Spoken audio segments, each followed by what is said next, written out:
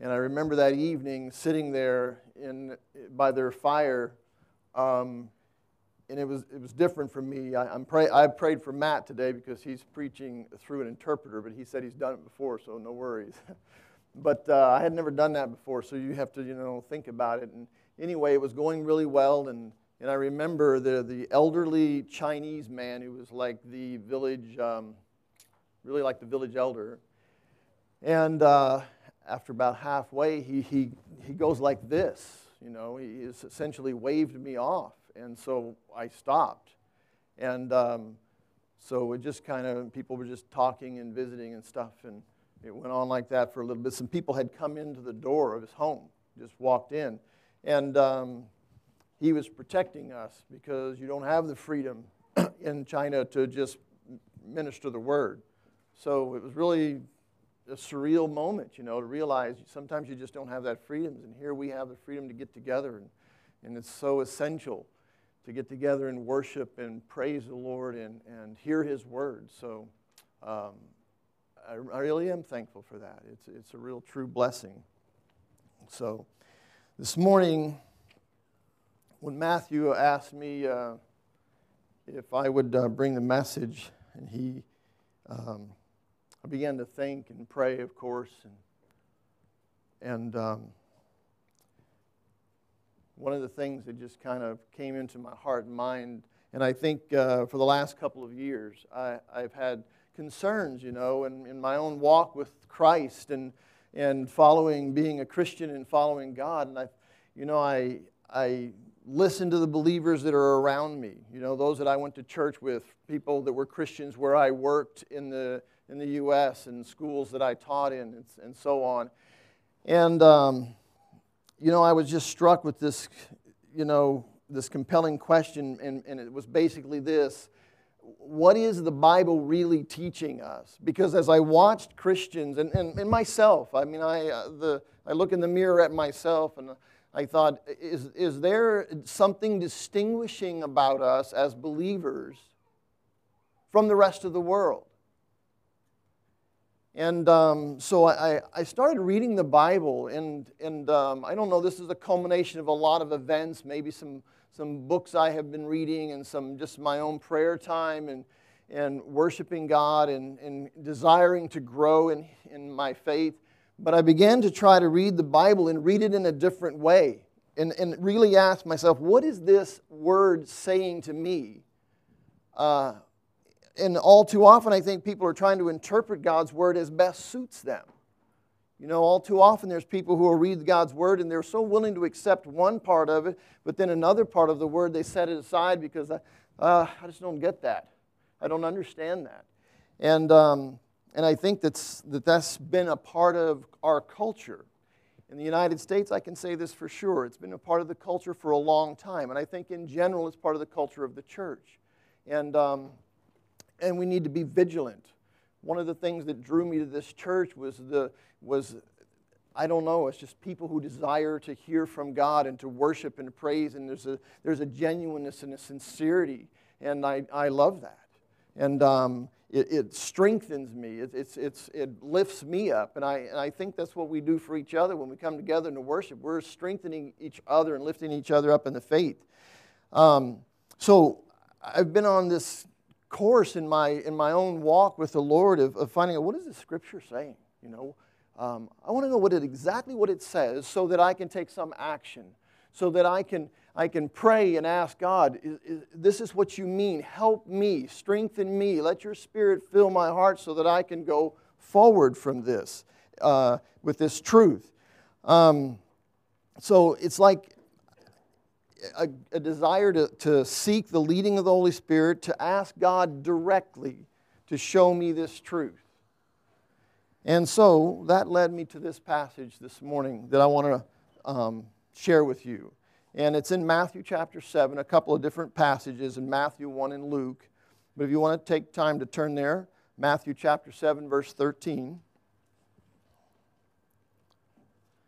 This portion of Scripture comes out of Jesus' sermon, the famous Sermon on the Mount.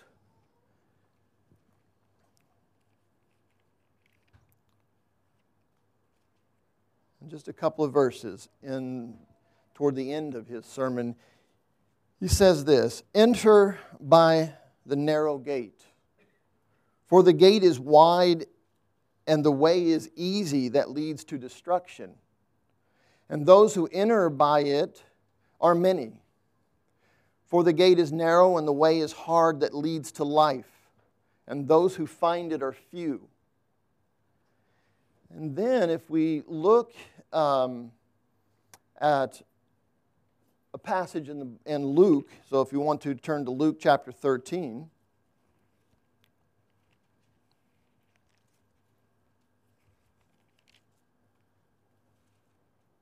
This is not Luke, this is not like a Luke retelling the Sermon on the Mount, but someone crosses the path of Jesus as he is going from place to place and teaching. And he asks the question, and the reference is back to something that our Lord taught the people, taught his disciples on the Sermon on the Mount. And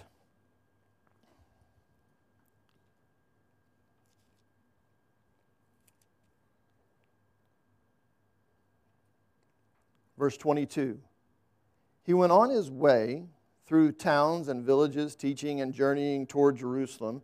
And someone said to him, 'Lord, will those who are saved be few?'" Now, I thought that was an interesting question, and it was like one of those questions like in passing as Jesus is just journeying through, and someone asked this question. Now, I thought maybe, just my supposition here, that maybe he was present at the Sermon on the Mount, and this teaching stuck in his heart and his mind. It was in his head, and he was just mulling it over, trying to think, what does this mean? Or he had heard it perhaps from someone else and was wanting clarification from our Lord on this truth. And someone said to him, "Lord, will those who are saved be few?" That was his question. And he said to them, "Strive to enter through the narrow gate, through the narrow door. For many, I tell you, will seek to enter and will not be able." Same truth. Same thing he taught them during the Sermon on the Mount. So looking at these two passages of Scripture, it captured me. It's talking about something that seems very serious to me. Broad is the way that leads to destruction, and it's easy to go this way, but it's difficult to go through the narrow gate. So difficult such that Christ says, "Strive that you may do this." So, looking at this and praying over this passage, I think there's three things that I want to look at. One is this. It's not a way that Jesus describes, it's the way. The second thing is, the way is narrow. The way is narrow. What does that mean? That the way is narrow.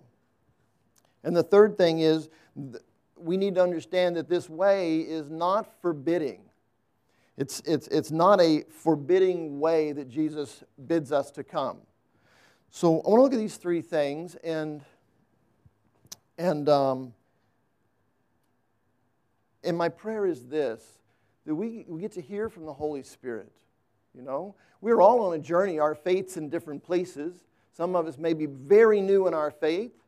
Some of us may be seasoned believers and been down a long road of many trials and afflictions, and we're still on that journey. But I just pray that the Holy Spirit delivers something of a powerful thing to you, a truth to you that stirs you up, that draws you, because as this man asked the question, and the disconcerting thing is that few find it. I don't know what that means to you, but I know what it means to me, and it's like, whoa, few find it. Okay? So let's look at number one, the way. The way. The way. Not a way. Not a way that someone might conjure up in their own mind and determine for themselves. I'm going to follow Christ and all, but I'm going to do it the way I want to do it.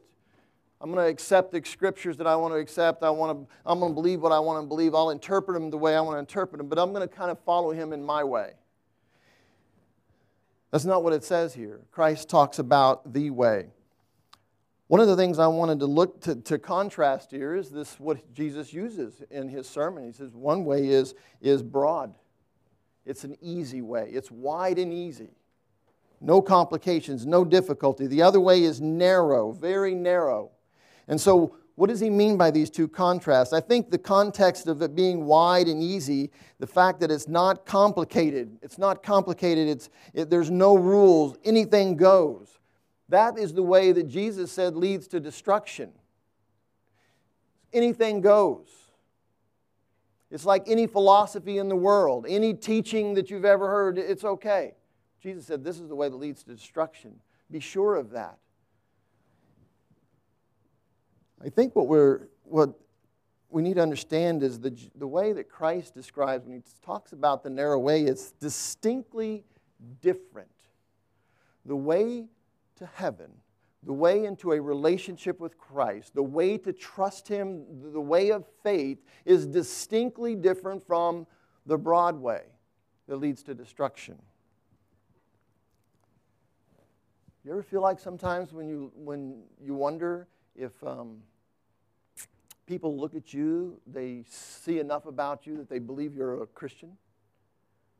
Or do we sometimes, maybe to the rest of the world, do we look like everybody else?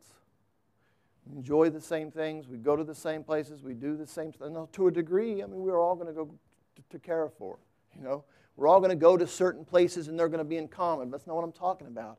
I'm talking about who we are as people, our character, the way we respond in a crisis situation, the way we react, the way we show kindness and care to people. Do people see something different in us because we're a believer? I thought to myself, this is important. This is very, very important.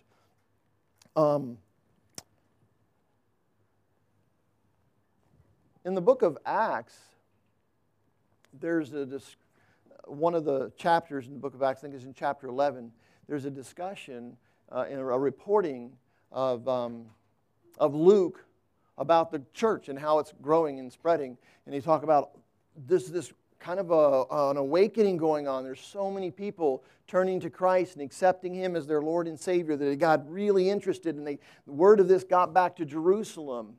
And Barnabas was in Jerusalem, so they sent him to Antioch. They sent him to kind of inquire and see what's going on, and he went there, and wow, it was true. There were so many people accepting Christ as their Lord and Savior and serving Him. And Barnabas goes to another place, to Tarsus, and he looks for Paul, who he brings back to Antioch with him. And the Scripture says he stayed there a whole year, and they discipled the people, and they taught them exactly what God's Word says. And there was an interesting little report in that, and it says that it was in Antioch. Do you remember this? It was in Antioch that they were first called Christians. Now that's interesting. They didn't get together and say, hey, we got so many of us now, we need to think of a name for ourselves. What should we call ourselves? Let's call ourselves Christians. That's not the way it happened. They were called Christians by those who observed them. It was like a label. You know, we talk today in education, we don't want to label children as this kind of a learner, because sometimes labels stick with you the rest of your life, you know, and you can't break the label, you know, learning disability or something like this. They were labeled Christians. Because why? Why would they have been labeled Christians? Because people witnessed them. They watched them. They saw them in the marketplace. They saw them out in public. They saw them on their jobs, and they were different. They were distinctly different. So they called them Christians because they behaved like Christ. They'd heard about Jesus of Nazareth. They've heard the gospel news, and these people, they really do. They behave like Him. So they were called Christians. I just wonder today, if there wasn't the name Christians, would we get a label? You know? Do we live our life in such a way that we would get a label? Or would our presence be accepted among any crowd or any group of people on the face of the earth because we're just people, and we're trying to muddle through life and get somewhere and accomplish something and, have our careers and have our little nest egg of investments or whatever it happens to be? Would we just blend in? or would we be labeled something? And I think this is what one of the things that comes out in this passage, and Jesus tries to make this a very sharp contrast. He said the way to destruction is wide. Any thought, any philosophy that you have is okay, that's going to get you there, but that's not getting you into heaven. He said it's a way to destruction, but the way to heaven is a very narrow way. And it is the only way. It's Jesus himself that tells us in the Scripture. He says, I am the way and the truth and the life, and no man comes to the Father except through me. Wow. Is that true? How do we look at that? Do we just accept that as true, or do we try to reinterpret that? Yeah, Jesus, he kind of got some good things going there, but, no, that's not what we do. Jesus is the way. It's very clear and very precise. It makes me think of this, how important. If you're a seeking person, you're not anchored. Your life is not anchored in any truth or any faith or any belief. If you're a seeking person, what kind of map do you want to get to where you're supposed to go? Wow, this is important in Abu Dhabi. One time we were having some people over to our house from church here and doing home group, and it was going to be at our house. So, wow, out in MBZ where I live, there's no street signs. There's no, villas have numbers for the municipality, but they're not on the villa, and it's really hard to find. One day we'd already signed our lease on a villa, and I was going to go check some things out to see what we needed to buy for curtains once, and I got lost in a dust storm. I kind of knew what it looked like, but the dust storm kind of kicked up, and I was kind of making left and right turns trying to find it. It was really hard to find. So when we had a home group come out there, my wife and I, we were really carefully working on it. We'd get this map just right, and, because we don't want anybody to get lost, right? We're trying to be very precise where you go so nobody gets lost. Well, thankfully, everybody found it, and they really say, well, that's a good map. It's a really good map. I knew this. It was important because I've had other maps that people give me, and I was I was getting lost, It's important for us to know what direction, what's the way. I want to get to this place. What's the way? You want somebody sending you on a wild goose chase? You want someone sending you, giving you maybe this is kind of a quasi sort of good way to go. I think you can get there from here. No, we want an exact way. I think as believers, even as non-believers, people who are seeking and the Holy Spirit's doing something in their life, and even as Christians, when we want to know clearly what God wants and where He wants us to go and what He wants us to do, this is the way. So this is important to us. We don't want it to be wide. We don't want there to be so many options. One time somebody was telling me, giving me directions, or I was giving them directions, and I was to my house. This back in the U.S. a long time ago, and I said, well, you can go this way, and I drew it, and I said, or this is another way you could go, because this is a pretty good way to go, and then, but if you want, you can go this way, depending on the time of day. And this guy goes, no, I just want one way. I just want one way to go so I can get there, because it was important for him to be able to get there. And I think as believers, or as people who are seeking God's truth, we want to know. Don't tell me something that's not true. Don't tell me something that's wrong. Don't tell me something that's going to get me lost. Don't tell me something to make me feel better about my faith or about my position or my lost condition. Don't try to make me feel better. I want to know what's true, right? That's important. And so that's what I read when I read this, that it's not a way, it's the only way. It's the way that Jesus draws you to Himself. He's not taking you anywhere else. He's bringing you to Himself. Let's look at the second point, and that is the way is narrow. When he describes the gate, it's a straight gate, it's a narrow gate. And to me, when I read this, it's like there's a sense of urgency. I think so, right? If we're told in the Scriptures that there's few that find it, that's an urgency. If we're told in Scriptures that we have to strive, that means we're up against some opposition. There's an urgency in that. So, what does he mean by this? Well, we have to understand something. What makes it narrow is that the terms to enter into this gate are not terms that you and I create. They're God's terms. We come to Him on His terms.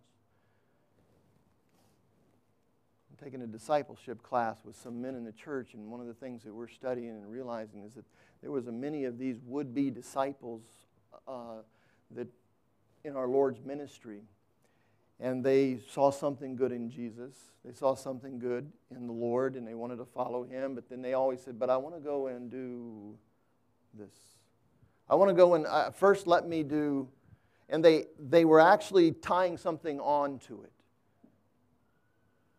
And you can't do that. You can't tell the Lord the terms on which you will follow Him. Doesn't even make sense. He's the creator of the universe. I'm pretty sure He knows how to lead us and to draw us to Himself. He knows the way and He can define it for us. But we're just not permitted to come on our own terms. Discipleship and following the Lord and coming in at this gate, it can't tolerate a condition that comes between Jesus and our obedience to Him.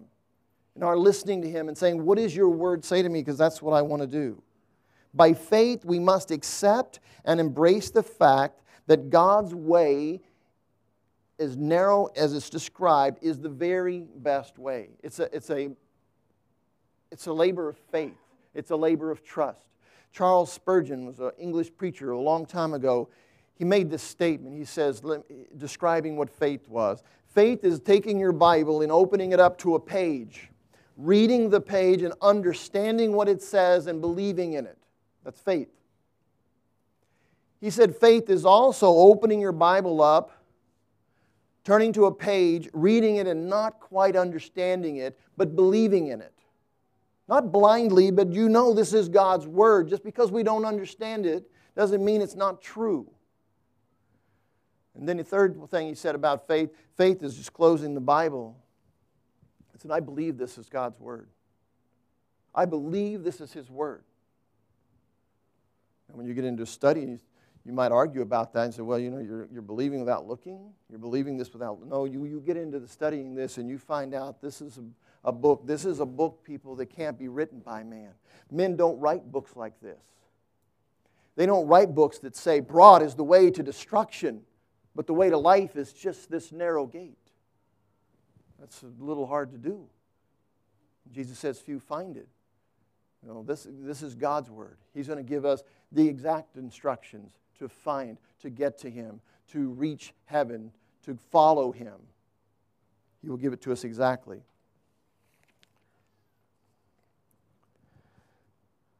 I would contend that reading this passage of our Lord's, we would understand that the way is not easy, but that it's worth it. Because this gate leads where? This gate leads to life. Not to destruction, but it leads to life.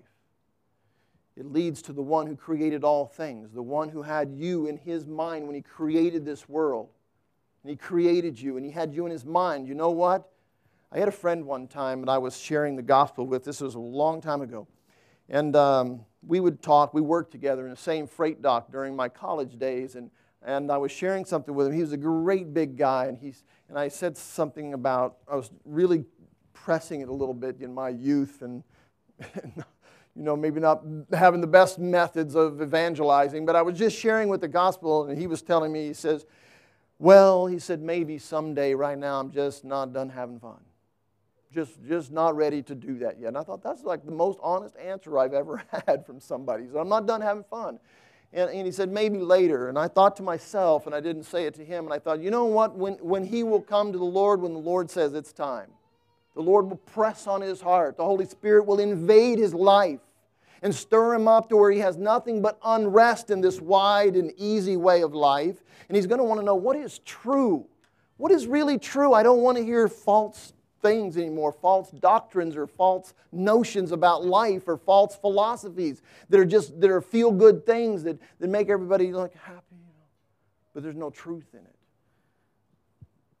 So when I think about this way being narrow, it's not easy, but it's worth it. Jesus says, strive to enter in. I'm pretty sure people say, you know what, we live this Christian life, but we don't have any strength of our own. Is this true? Yeah. You know, we have no strength. Our strength is in Christ. We have no inherent strength in ourselves. We've actually taught by the gospel to deny ourselves and follow Christ. Let His Spirit fill us and be our strength and be our hope and our guide. The Word is a lamp to my feet because I don't know where to put this next... Whoops.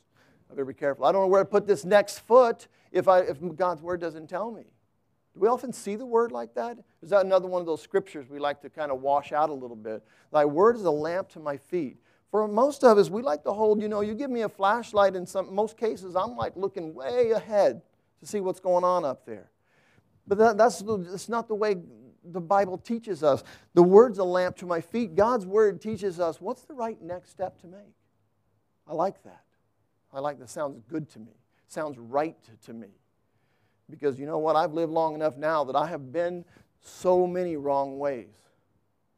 I have been so many wrong ways since I've been a believer, y'all. Since I know that this was true, since I believe this, I still make wrong steps and take wrong directions. And at some point in your journey of faith and following God and desiring Him, you want to know what's absolutely true. You don't want to be taught the wrong thing.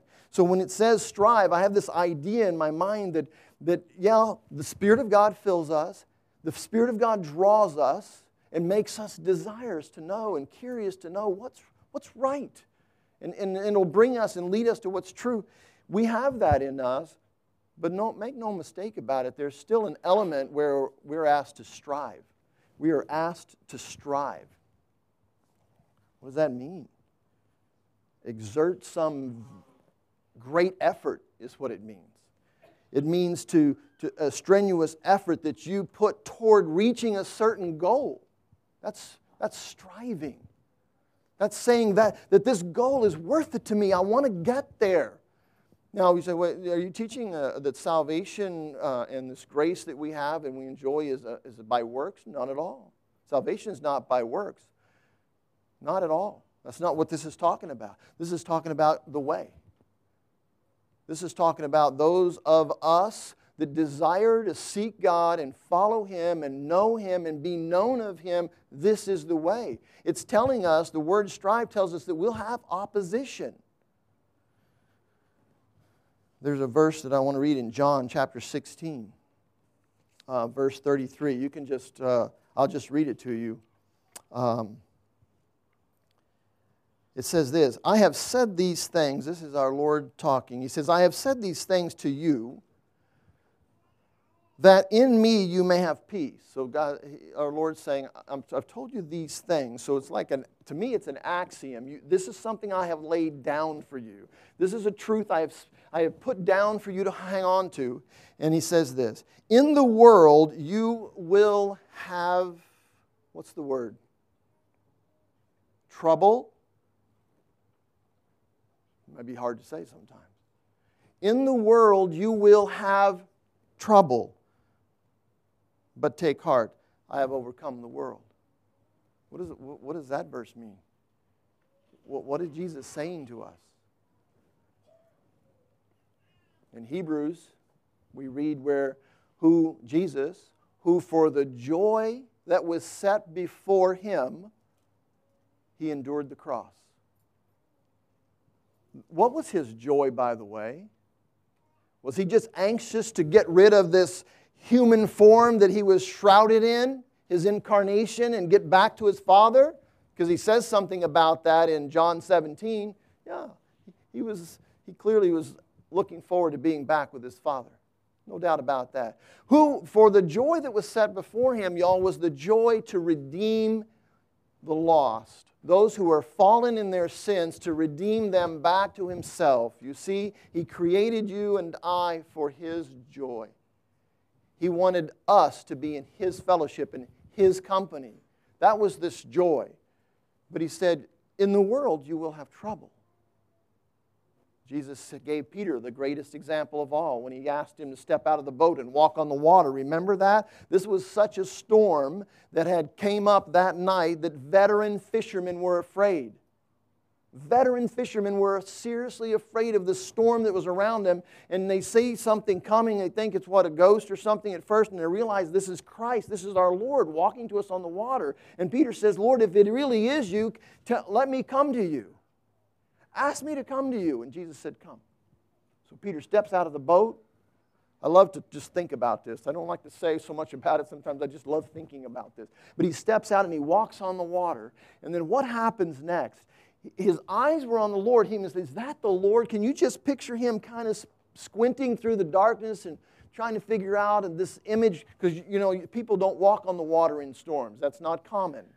So he's looking out there and he said, Lord, is that you? Because if anybody could, it's this Lord. He's seen feed 5,000. If anybody could do this, it would be Jesus that could do this. So he's peering out there and says, if that's you, let me come. And look where his eyes are. His eyes are peeled on Christ.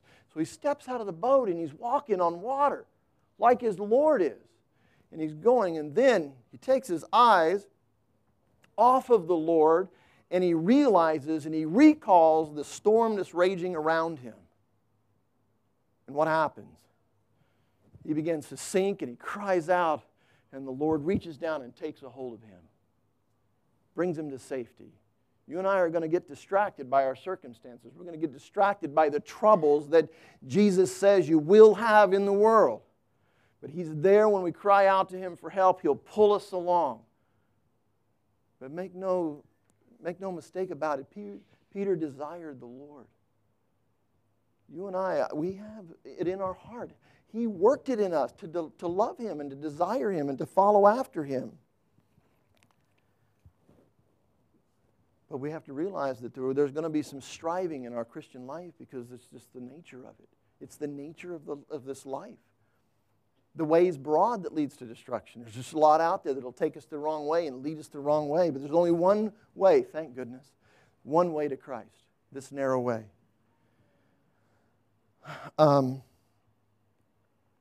The question is, are we sold out on this idea? Do we like this? Are we sold out on this? In the book of Matthew, there's I like these collection of little parables. And Jesus says, he explains it to his disciples. And he says, let me tell you something about the kingdom of heaven. And that's where the straight gate opens to, is to God, and to his kingdom, and to everything about God. It's us embracing God in the fullest possible way. He said, let me tell you about this kingdom. It's like this. It's like a man who goes out into a field. Now picture this. A man goes out in the field, and I don't know what he's doing, but he's just walking around and looking around. And then he sees a treasure. Nobody's around. He just sees this treasure, this amazing, valuable thing. And it says he covered it up. He covered it up. Now, it's a parable, right? We're not talking about a guy who's going to steal something. It's a parable. It's teaching a truth. So he covers up this treasure, and so then what does he do? He goes out and sells everything he has. He just liquidates everything. And he goes and purchases what? The treasure? No, he buys that whole field. For what reason? So he can have that treasure. Because that's worth it. I don't know what else is going to happen in my life. I don't know what kind of struggles I'll have in my life, what kind of difficulties I'll have in my life. But whatever, bring it, it's worth it if I can have this treasure. If I can have Christ. If I can have a relationship with my Lord. If the God who created me will invite me and forgive me of my sins and die on the cross in place of my sins, if He will do all that, I desire Him. You see, being a Christian and walking down this narrow road is not about what I have to give up. It's not about that. Walking down this road isn't about picking the right set of doctrines to hold on to. Doctrine is critical. It's important. It's what I'm talking about. We need to know what this word says. But it's more about desiring God. This man who found that treasure in the field desired to have that treasure. You know, do we desire to have God? Are we willing to take anything that happens to us? I've had setbacks in my life, y'all. Major shipwreck setbacks in my life. To the point that I was questioning God on every turn of every minute of my day. I was questioning, what are you doing this for? Why is this necessary? Couldn't you have taught me this lesson Another way? Have you ever been there? Have you like wished God could have just taught you another way? I was so young, spiritually. I just didn't get it. Now I'm getting it. Now I'm starting to get it more. I'm thinking, bring the trouble. It's okay. As long as I can have. In the end, if I can have this treasure, I'm good with this. Bring it. Because all I know, all I can remember is this. When it gets crazy around me, I just have to focus on Christ and thank Him and receive His love and learn to love Him. That's all I have to do. So striving is not such a bad thing, but it is real. It's okay. It is real. And I know that's hard today. That's hard today because in the circles of the Christian faith, there are many denominations out there that don't teach this. I taught a class a long time ago, and there was a person in this Sunday school class, and we were reading, I can't remember exactly the verse, but it wasn't an easy verse to swallow, much maybe like this one. And this person wanted a black highlighter. That was their words, not mine. A black highlighter. Not a nice yellow one that makes God's word stand out to you so you can look at that again and be reminded over and over, this is true and I need to hold on to this. They just wanted to black that out of their Bible completely. Trouble? I didn't accept Christ for trouble in my life. I kind of want prosperity. I want the security of heaven and the comforts and all of this. And there's people who preach that kind of gospel. It's just not found anywhere in these pages. It's just not found. There's a divine prosperity. There's a divine prosperity. Jesus called it in His parable, it was a treasure. And that treasure is to have Him in the end. But it just goes both ways. Jesus is so, do we think about this much? He is so desirous for us. So desirous for us that He said, I'm going to go to the cross for you. I'm going to take the punishment because there's no way. Your sins are too many. There's no way you can do this. I'm going to go die for you. He desires us to find Him, so He draws us to Him. It's a miracle thing going on there. I can't explain it much more than that.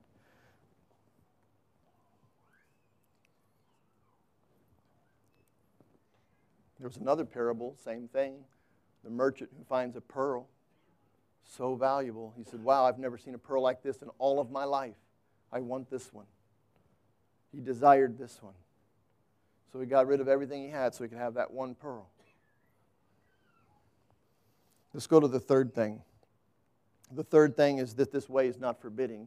I think the first time I read this and started contemplating on it, I thought, wow, maybe this is off-putting to some people. Wow, you're making this whole thing about being a Christian too hard. It's too complicated. I can't do this. Well, of course you can't do this. If you thought you could, that's okay. I thought I could one time too. I could do this. I can handle this. I can meet these requirements. No, I couldn't do any of it. If you have a desire, if there's something in your heart that I want to start walking more faithful. Well, that's a very noble thought. Very good. Hold on to that. But you have no ability to do that. You can't just wake up on a morning and say, today I'm going to live more for Christ today than I lived for Him yesterday. You can't just say that. You can't. What do you have to do? Lord, I desire to live more faithful. Because He has to infuse you. He has to put His strength in you. It's His Spirit in you. Actually, His Spirit's there already because you wouldn't even have prayed that. You wouldn't even desired that if He hadn't put it in you. He would have worked some amazing thing in your life.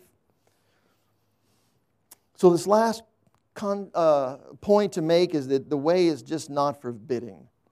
It's just about desiring God. When you desire to the fellowship and company of God, you don't want anything else. There's no competition. You just desire to know God. Now you have the old flesh. That's the unfortunate thing about being a Christian. I thought when I first accepted Christ as my Savior, and I was 16 years old, and it was real to me, but I just knew almost nothing.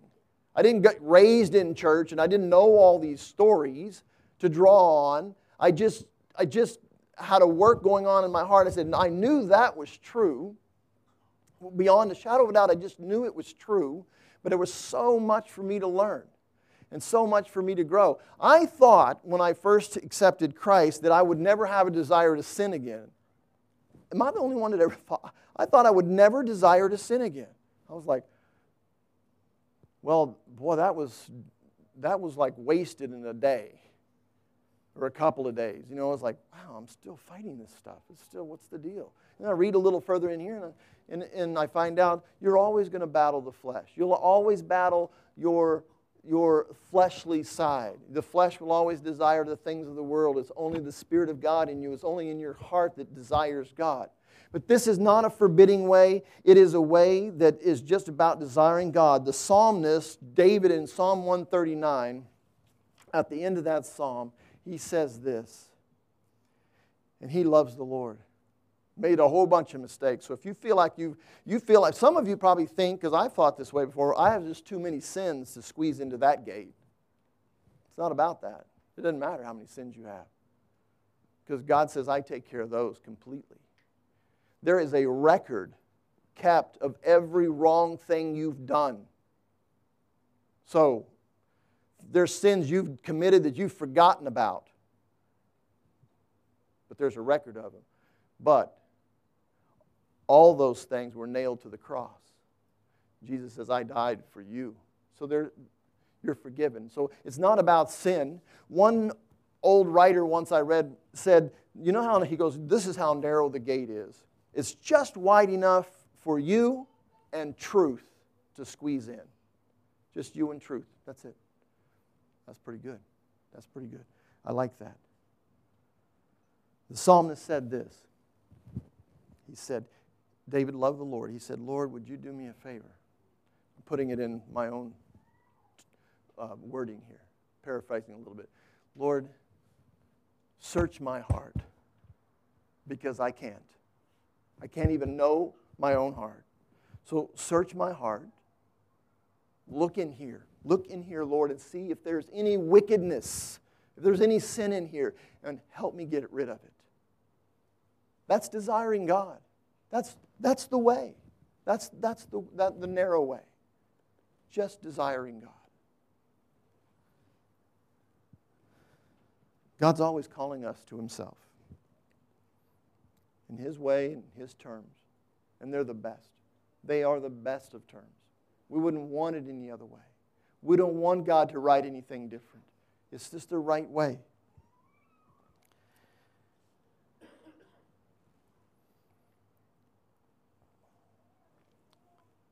We just need to remember.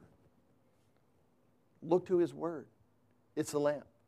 It will light the path before us. It'll teach us. And through the Word, God will draw us closer and closer to Him. And then we'll find ourselves in that way. Not looking at all the other ways in the world. Remember what Solomon said? And it must have been super important because he said it about 3 or 4 times in the whole book of Proverbs. He says, there's a way that seems right. Now get this, because there's a way that seems right to a man. And when you take a man and he sees something and he thinks he's right, what's he going to do? That's the way he's going. There's a way that seems right to a man, but the end of that way is the way of death. No wonder the psalmist said, search me. I don't want to go in what seems right to me. I want to know what God's Word says to me. And I want my walk to be defined not by popular interpretation of God's Word. There's a popular interpretation of this Word out there among people who don't want to walk too close to the Lord. They don't want to give up so much. I don't want the popular interpretation. I just want to read. And I want to know what this says. And I want to follow it. And I want to be a part of it. All the way. I want to be... Paul says this upon his own salvation. He taught this in all the churches he went to. He says, and his prayer was this, Lord, I want to reach out and take a hold of you. Paul says, I want to take a hold of God for the same reason that you, Father God, reached out and took a hold of me. I want to enjoy that same thing. I like that. That's what His Word says. This is the road we want to be on. And the really heartbreaking, difficult thing about it is it says, few will find it. Wow. Now, I know that's in comparison to the entire world, but it's still something that's there. I can't erase that out. I'm not going to take a black highlighter and highlight that part out because it's not a good thing for people to hear. Few find it.